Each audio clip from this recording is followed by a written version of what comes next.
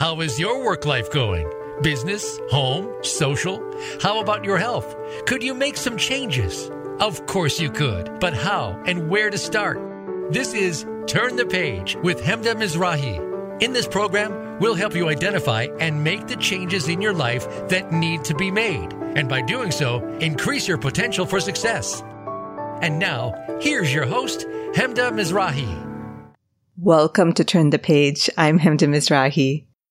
I'm joined by Bobby Klink, an intellectual property attorney who's going to share his expertise on how you can avoid common intellectual property mistakes as a startup, business, or entrepreneur. Bobby guides startups and entrepreneurs on, as he puts it, harnessing the power of their intellectual property rights and reducing exposure to lawsuits or brand challenges in the marketplace. He's published 2 books on intellectual property law, The Entrepreneur's IP Planning Playbook, and Patent Litigation Primer. Bobby's working on a 3rd book that will help entrepreneurs in thinking through their IP issues and developing a strategy from the start that will enable their businesses to thrive. Bobby, welcome to the show. I'm so honored to host you. Thank you for having me. I'm excited to be here.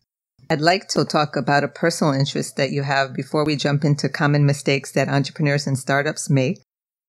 I know that you have both a professional and personal interest in the craft beer industry, and I'd love to hear a little bit more about that. Yeah, I brew my own beer in my backyard. It's something that I started doing, I don't know how long ago. It's probably been 5 years or so.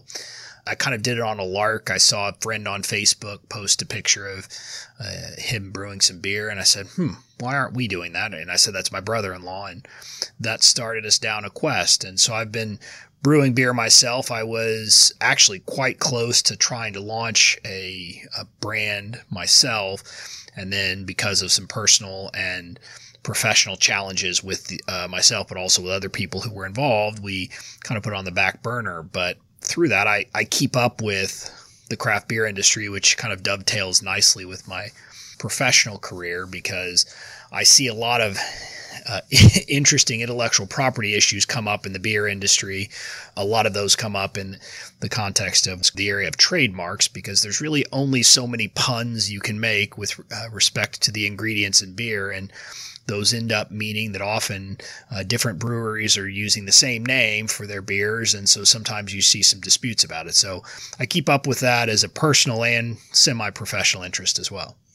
And you're also talking about recipes, and that's transferable certainly to many industries, this issue of keeping recipes secret versus releasing them so that customers have a little bit more information. Yeah, and that's something that it's one of those issues where I see it, and in my mind as an intellectual property lawyer, I see the intellectual property aspects of this. You see a lot of breweries, and this is a personal interest. I'm always curious. I taste a beer, and I think I know what's in it, but I want to confirm, or I taste something and I'm not quite sure what it is, so I'll go to the brewery website, and different companies have made different choices. Some companies provide pretty detailed information. They're never going to provide the exact makeup of their beer, but they will tell you, for example, all the different malts and all of the hops that are in it and what yeast they use and a bunch of other statistics about it that someone like myself who brews beer, then I can take that and maybe replicate it for myself.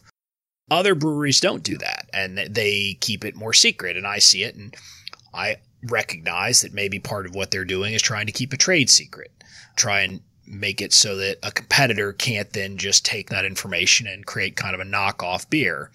That's a tension that companies will face throughout their life cycle where they will have to decide, is the business interest in transparency and providing information to customers, especially in today's world where many customers, and I think a trend especially among millennials, of wanting to know a lot more about the products that they're using. They have to balance that with keeping certain information secret to keep a trade secret so that they can't have their product or service knocked off easily by a competitor. How do you advise clients along those lines?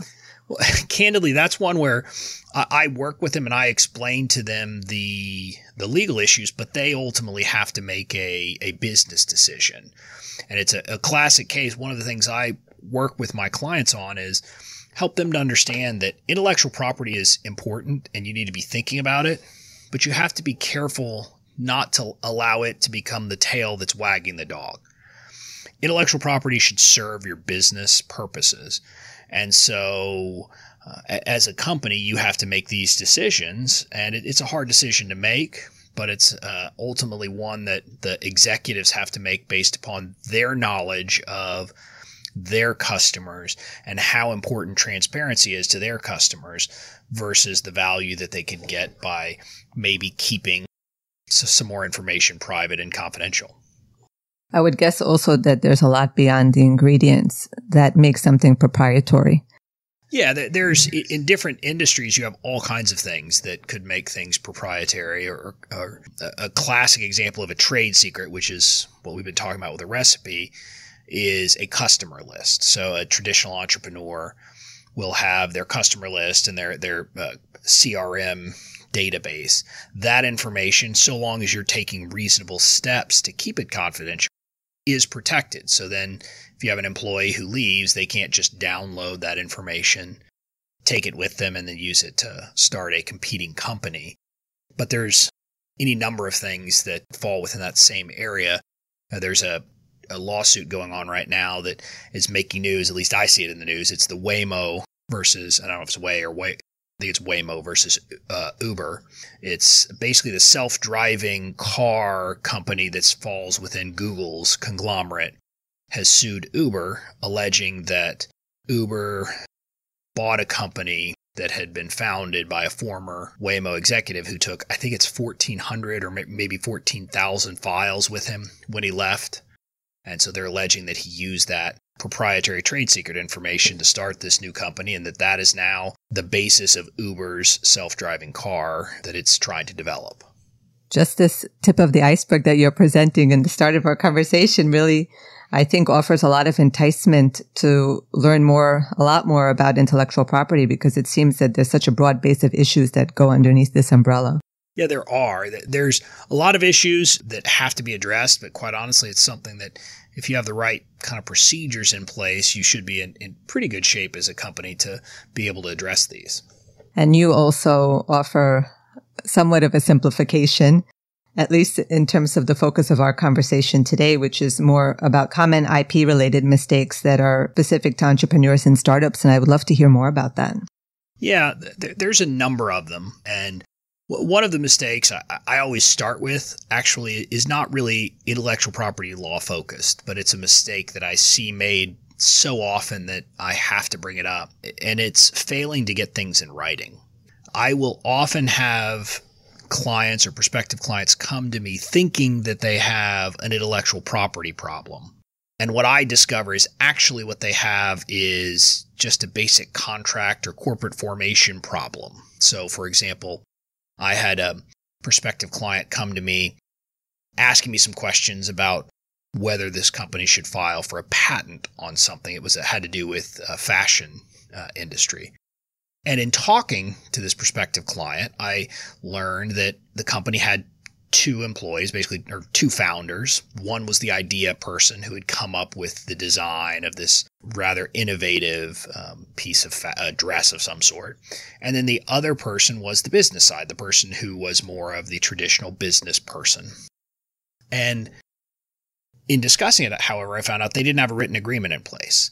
They had kind of a spoken agreement of who got what and what the percentages were, but they didn't have any document in writing. And that is a huge mistake. And it actually, in that case, could have had serious intellectual property issues because, among other things, the founder who had developed the idea, the design for this dress, had never signed a document that transferred the rights in that design over to the company. So if she had decided to leave the company and just say, I'm done with this, I'm leaving and going my own way, she would be the one who owned all the rights in the dress design. And so that's a common example that I see, but it also comes up in just more traditional disputes that aren't IP related. There was a famous case, actually in the context of a podcast, where Adam Carolla, who's a media personality, he started a podcast with a longtime friend. And we, sitting here today, have no idea what actually happened at the beginning, but they started this podcast. It became hugely successful, was making quite a bit of money. And then Adam Carolla at some point attempted to fire his friend who had worked for him. And his friend said, no, you can't fire me. I'm not an employee. I'm an owner. I'm a partner in this business. To which Adam Carolla disagreed. And they ended up having a court battle that went all the way to trial. They were trying the case when they finally settled under confidential terms, so we don't know what the settlement ultimately was. But the one thing I can say is that between the two of them, they spent way too much money on people like me in that fight. And they did that because they didn't have a written agreement that said what the roles were of the different people. So assuming that Adam Carolla was right, that this other guy was just an employee, he should have had an agreement that said you are just an employee, you don't own anything. On the other hand, assuming that his longtime friend was right, he should have had a written agreement that says, I own X percentage of this company. So that is the biggest mistake I see people make. It has implications with intellectual property, but also outside of the context of intellectual property. So you're talking about having a written agreement. You offered a couple of examples in terms of what's important to document. Ownership is important to document. Ownership distribution. Roles are important to document. What else would you include? Well, so let's back up. The first agreement you should have is essentially if you are not the only owner of your company. So if you're not just a solopreneur all by yourself, if there's anyone else involved, you need to have the ownership and management agreement. It can be done either as one agreement or multiple, and it really depends on what kind of entity you have. So if you have a partnership, that will lead to certain agreements. If you have a corporation with owners, that would be a different kind of agreement. But what you need to have is one or more agreements that define who owns what the responsibilities are, but then also you would normally want to have what is called a buy-sell agreement as part of it that essentially says how do you go about splitting it up if one person wants to leave, or if just because of irreconcilable differences you can't continue to work together. And there are various options. One of the classic examples is it's kind of the equivalent of the old way that you have two children split something that they both want. You have one person split it and the other one gets to choose which piece they want. But in a buy-sell agreement, it's you have one person set the value, and then the other person decides whether they want to buy or sell at that value. So that's one example, but you can choose different ways of doing it as well. And so those are basic things that need to be in the agreement. You would also need a transfer of intellectual property rights to be in writing. If you have patent rights, for example, or trademark or copyrights that have already been issued, that has to be transferred in writing. It can't be done orally. So those are things that need to be done in a written agreement. There are other issues, though, I mentioned with employees. So if you have an employee, you should have a written agreement, especially if you're a startup. You should have a written agreement with all your employees that makes clear that they are simply employees, not owners, because otherwise there might be a question, especially in the context of a startup where it's pretty well understood that often people are putting in sweat equity in exchange for some ownership interest in a company. So you need to define that. With respect to intellectual property rights, though, there are a couple of things. With employees and independent contractors, you need to have written agreements with them. And again, you can do it as a single agreement as part of an employment agreement, or you can have these standalone agreements. But you need to have the transfer of rights, again, from any employee, so that if an employee has an invention or comes up with an invention in the course of their work, that they transfer that to the company. You also need to have confidentiality clauses that require them to use any confidential information they learn during the employment only for the benefit of the company. So that is to prevent them from learning information while working for you and then taking that confidential information and using it to compete. So those are some of the common agreements that you should have, that really almost every business should have. That was a pretty long list here. Yeah. Although really what it comes down to are corporate formation and then employment agreements. And then you have some common themes in there of defining what everyone's role is and making sure that the company owns the intellectual property. So those are the big highlight points. It sounds like then you're recommending that these things be put in place really prior to the launch of a company or pretty much at any stage if they haven't been covered yet. Yeah, I would. And so if on corporate formation documents, again, I don't recommend that people come and hire me or hire a business attorney in most cases to do these, unless you're pretty far along in the process and might be moving towards a venture capital funding or some kind of fundraising efforts. But if you're not there, just go to LegalZoom. Quite candidly, when I was looking to start my beer business, I'm pretty sure I went to LegalZoom to get the contract or the corporate formation documents. And they have a wizard that asks you a bunch of questions, and then it kind of spits out a form agreement that has all the details that you need. So 90 to 95% of cases, that's going to be good enough. And just doing that will get you leaps and bounds beyond where you are now if you don't have an agreement. And I suggest that to people because, again, I don't know what the price is. I don't remember offhand, but it's not a lot. So I would rather people go and do that and get an agreement that's pretty good rather than not have any agreement because they don't want to spend a ton of money to get a perfect agreement drafted, particularly for them by a business attorney. Bobby, I really appreciate this continuum because I think it's really helpful for business owners and entrepreneurs in different stages. So let's say you were suggesting then if a company is not venture capital backed, or let's say they don't have a large source of initial funding, they're starting with a fairly small budget to go to LegalZoom for important documents.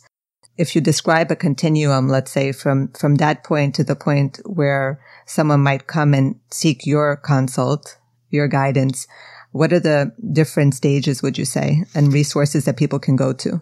Well, so what I would say is that, and I'm not a perfect example because I don't really focus on business formation documents. There are lawyers who are specialists at that and handle that. And so as you get to the point of wanting to really think about doing fundraising efforts beyond what I would call a friends and family fundraising, a lot of startups are funded based on basically the founders going, literally their friends and family and raising funds from them. And, in that instance, you can probably also still get by with documents, that are not, you need to have the documentation. You need to make sure that you're following all the rules, especially there can be some SEC implications depending on how you go about raising funds. But again, so that's worth talking to a lawyer about. But the actual corporate formation documents don't need to be complex. But once you start talking with professional investors that you maybe don't know, you really do need to be working with a business attorney who focuses on that.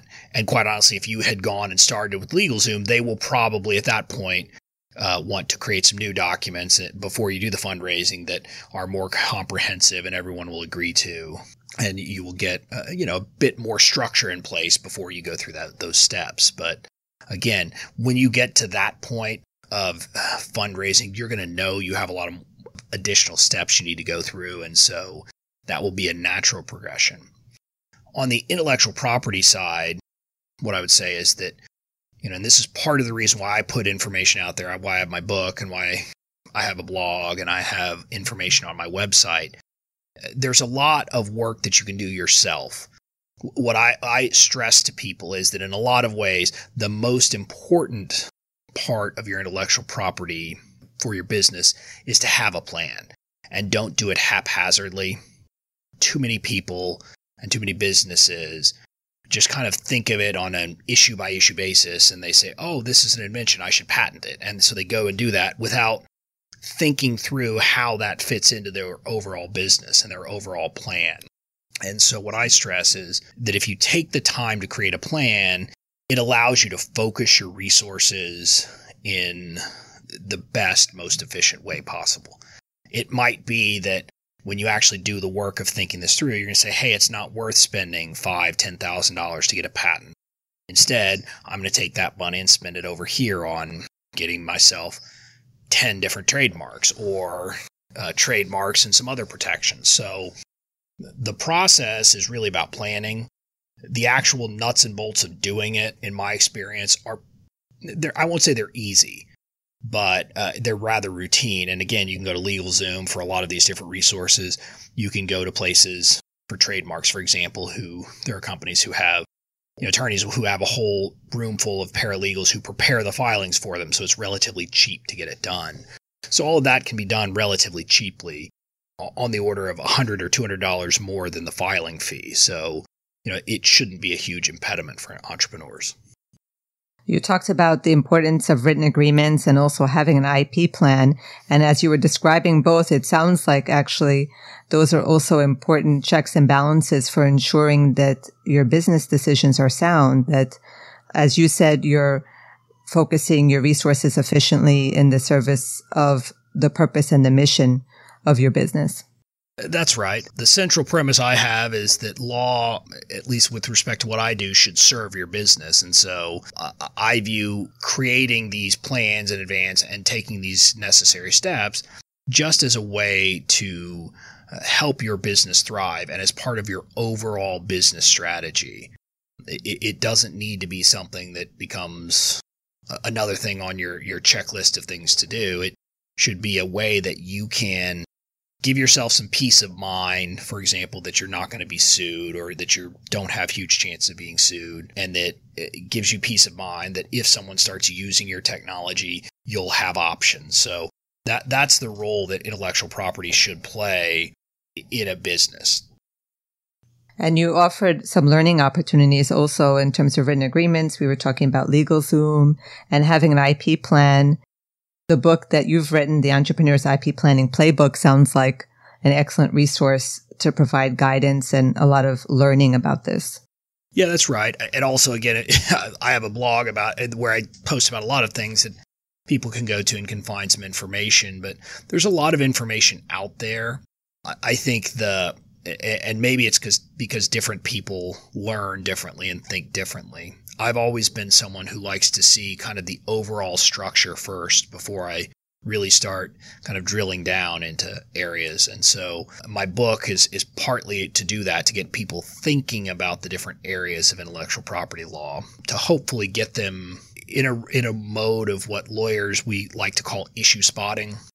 My goal is to help business people to be able to say, I think this is an intellectual property issue. I think this is a trademark issue, or, be able to spot the issue, and maybe they can solve it themselves. But once they spot the issue, either they can do the research to figure out the answer, or they know that maybe they need to talk to a lawyer to get some more information. So in some sense, that's the most important thing, is to be able to understand when you have an issue and where there's an issue.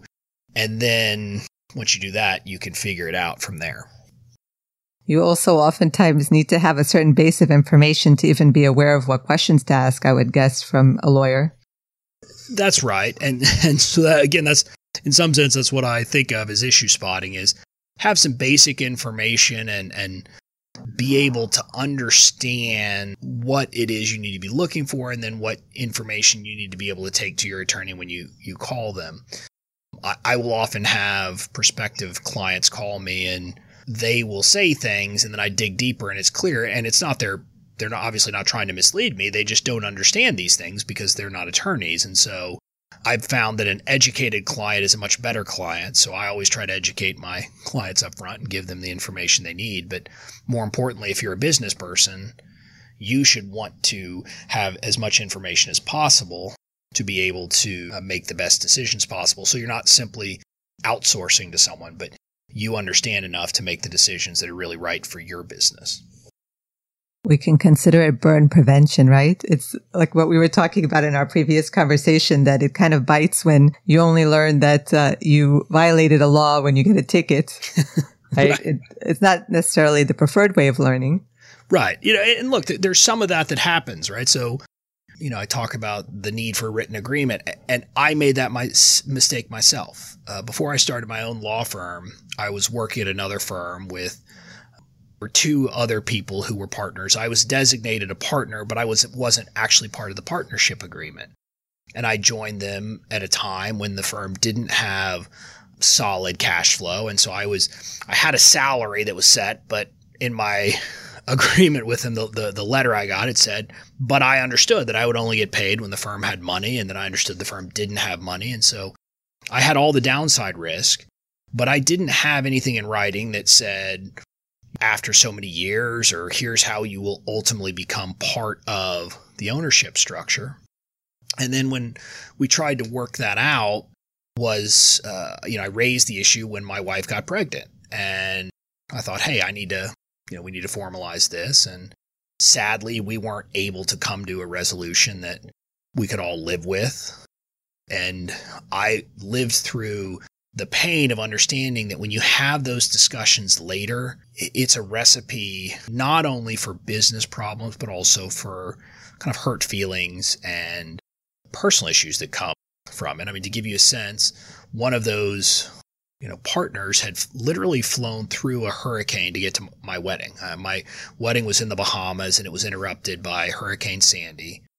My partner at the time, he and his girlfriend flew down on literally the last flight that came in when they had already moved us to an alternate hotel because the alternate hotel had generators and things like that. And so, he went through that. But in the process of us trying to work out my entry into the partnership later, it really soured that relationship for a while. And that's a sad thing to have gone through. And so I've experienced that. I understand that can happen, and I can understand that is likely to happen. So having lived through that, I want to help other entrepreneurs not make the same mistake that I did. Such a good point that you're bringing up. When you feel that you have a strong connection with someone and you've built a base in your relationship, then sometimes it almost seems contrary to the trust of the relationship to put these legal measures in place. And what you're pointing out is that it's just really essential to actually preserving the relationship even. Yeah, that's right. And the irony is I don't remember where I've read this, but I've read that to be an entrepreneur, you have to be an ultimate optimist, because there are so many signs that say that you're not likely to succeed. And so I think that's part of the reason why I see that issue so often of people not having written agreements, because you just always expect that things are going to go great and that the people who are your co-founders and partners, we're always going to be on the same page. But the reality is that it doesn't happen. And I don't think it's through malice. There are some cases where, one party is just being obstinate and they know they are, and I think they probably recognize it. But I think most of these issues are just a matter of a good faith. I don't even want to say misunderstanding, but maybe people don't even remember what happened 3 years earlier. And, someone said something offhand that the other person took as a very serious comment. So getting these things in writing is the best way to avoid those misunderstandings and make sure that everybody's on the same page and there's just no chance for hurt feelings about it. Bobby, also, it seems as though when you have a written agreement, from an optimistic point of view, there's the opportunity to rewrite it, to make changes to it. There is. Obviously, if you're going to rewrite it, there becomes an issue of everyone has to agree. And this is an issue that gets pretty in the weeds on, depending on the situation. You can rewrite an agreement without the approval of all or of all owners, but that can create some consequences. But you will often have to do some rewrites later on some of the more detailed issues, like the buy-sell agreement, for example, and I think you can get agreement on that. But you fundamentally have to have an agreement from the outset on who owns what and what the responsibilities are, for example. So one issue that will often come up as a sore point is one person thinking the other, another founder isn't pulling their weight, isn't actually putting in enough effort. Well, and I've had this come up where you have these discussions. I'm talking to a prospective client, and one party says, well, I wasn't supposed to have to put in any work. I brought let's say I brought the idea, I brought the product or whatever it is, but then I wasn't supposed to have to put in any work. But they don't have a written agreement. And so the problem is then you're trying to reconstruct what, the role was of everybody. So again, if someone is supposed to be a silent partner, you put that in. So it's very clear they don't have to be working in the business. You just need to get all of those things really defined early on. Right. And I was bringing up the point about rewriting because I know sometimes people are concerned about having something set in stone that doesn't necessarily reflect their future needs. They have worries about the unknowns in the future. Yeah, and in that case, you're right. I mean, look, these agreements often you'll have to change them over time as things change. And as long as everyone can agree on it, you can always change these written documents. You can change your management agreement. You can change all of these things. The great thing is often the agreements will have a term that explains how you would go about changing them. So you will specifically define the steps to make a change. And so that kind of smooths things along as well. You did really present a checklist of sorts in terms of areas to cover for an agreement. If we're looking at it very specifically in terms of, let's say, industry or a particular company or just specifics to the people involved in one organization, what's the best way to ensure that the most important bases are covered? Well, and again, so if it's the founding documents, that's why I suggest, I mean, you have a couple of ways to do it is, you could come meet with someone, but ultimately what you're trying to cover is who owns what the responsibilities are. And then this is kind of a bad thing to say, but it's really the negatives. What happens if? So what happens in the case of a disagreement? What happens in the case of someone dying? So again, you might have some clause in there that essentially says that in case of one of the founders die, his heirs have to sell it back. So my father was an entrepreneur. He owned a chain of drugstores with my uncle. And for whatever reason, they'd agreed that their wives would not be part of the business, would not be owners. So they, as part of their agreement, had a term that upon either of their death, the estate, so that the wife or the family of the deceased partner would have to sell their interest back. And there was a process for doing that. So, again, those are the types of issues of what do you do in death? What do you do if one of the founders becomes disabled and can't work in the business and they were supposed to? Or what do you do in the case of a divorce? That's actually something that's coming up more and more, is some of these agreements now will require the founders to have prenuptial agreements with their spouses so that it's understood that in the case of divorce, the founder is going to keep 100% and their now ex-wife or husband is not going to get a part of the business. So, it's those types of things, and they're all decisions you have to make of how you want to operate your business. But again, the best way to do it is to go to a place like a LegalZoom, which will, it has a pretty good tool that just asks you basic questions about things like who the owner, how many owners are, who they are, what are their percentages, and things like that. And then it creates a pretty good starter agreement that you can operate that will cover most of your bases. Yeah, it sounds like that allows room for growth. It does, yeah. So, in addition to written agreements, having an IP plan, is there anything else that you would add in terms of common areas that you recommend startups and entrepreneurs cover? Yes. So the other kind of one, and this is a very specific issue that I see, is in the context of trademarks. And so trademarks are an area of intellectual property law that covers, that defines the source of a good or service. So it's something that tells the market or tells customers what company or person is selling or making the product. So think of a brand name. Coca-Cola is a registered trademark. Slogans like "Just Do It" are trademarks that tell you the source and you associate with a given company.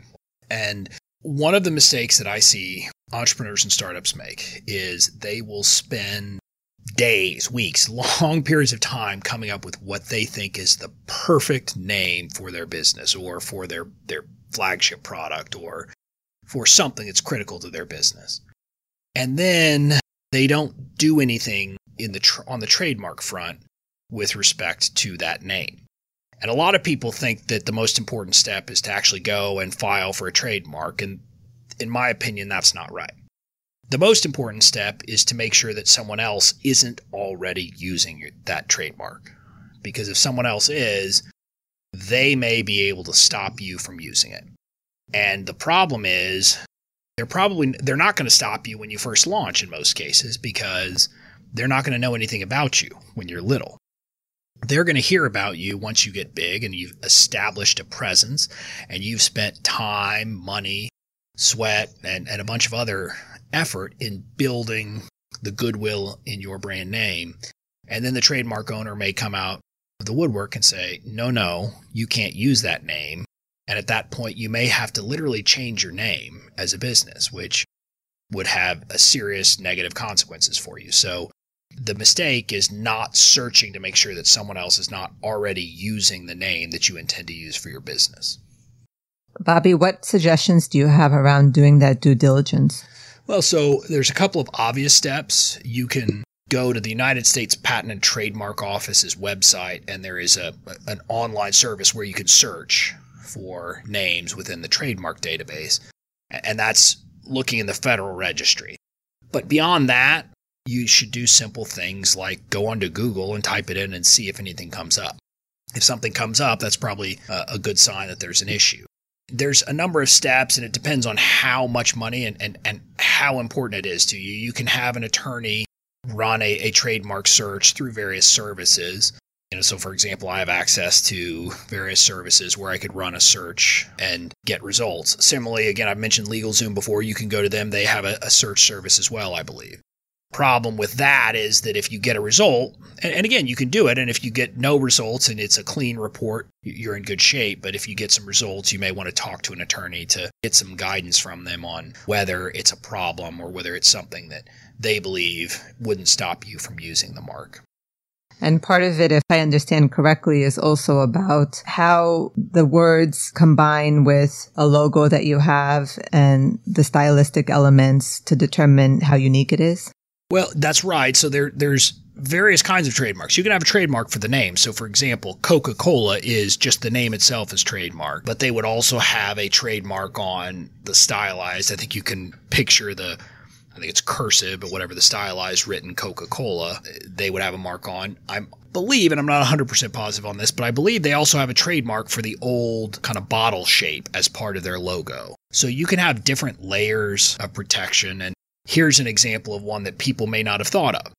If you write the word Texas in a certain font, it is actually a trademark of the University of Texas, because the University of Texas has a trademark for that for their sports logo and sport memorabilia. So there can be all kinds of layers of protection. If the name you're using is purely descriptive and doesn't have, is just generic and doesn't provide any information, you're not going to get much protection. So an example of the opposite of that is Apple. Apple has nothing to do with describing a computer or the service they provide. It's just this completely unrelated word that they chose. Well, that has the strongest level of protection as a trademark. Bobby, I know there's so much to discuss underneath this umbrella of common areas to focus on related to IP as an entrepreneur and startup. So I'm going to talk about some of the resources that you very generously offer. And before I do that, I just want to invite you to share any wrap-up comments that you'd like to make. Yeah, the comments that I would make, and my overall suggestion to people is, don't let this seem like it's scary and overwhelming. There's a lot to intellectual property law, but you can understand it if you just take it one bite at a time and you just think it through and learn. And again, it doesn't have to be something that's going to take you years of your life to understand.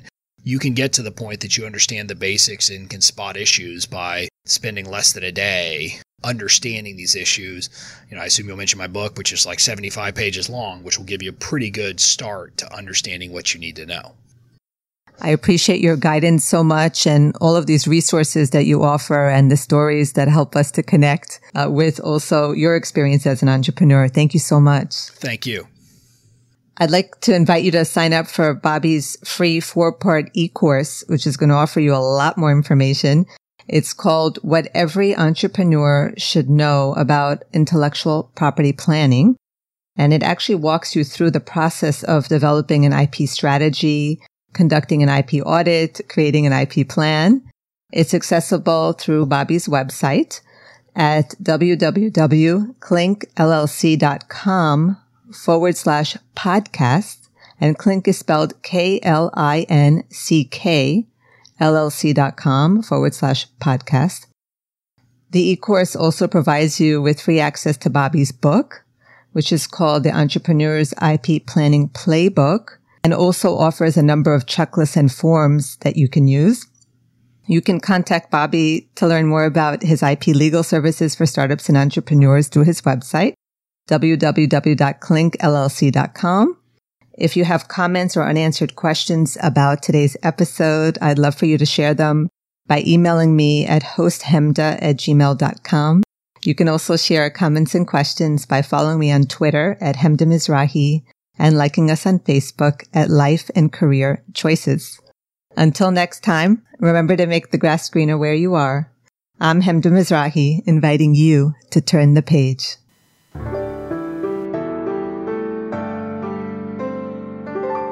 Thank you for tuning in to our program. Till next week's show, enjoy your weekend and make one change in your life before then.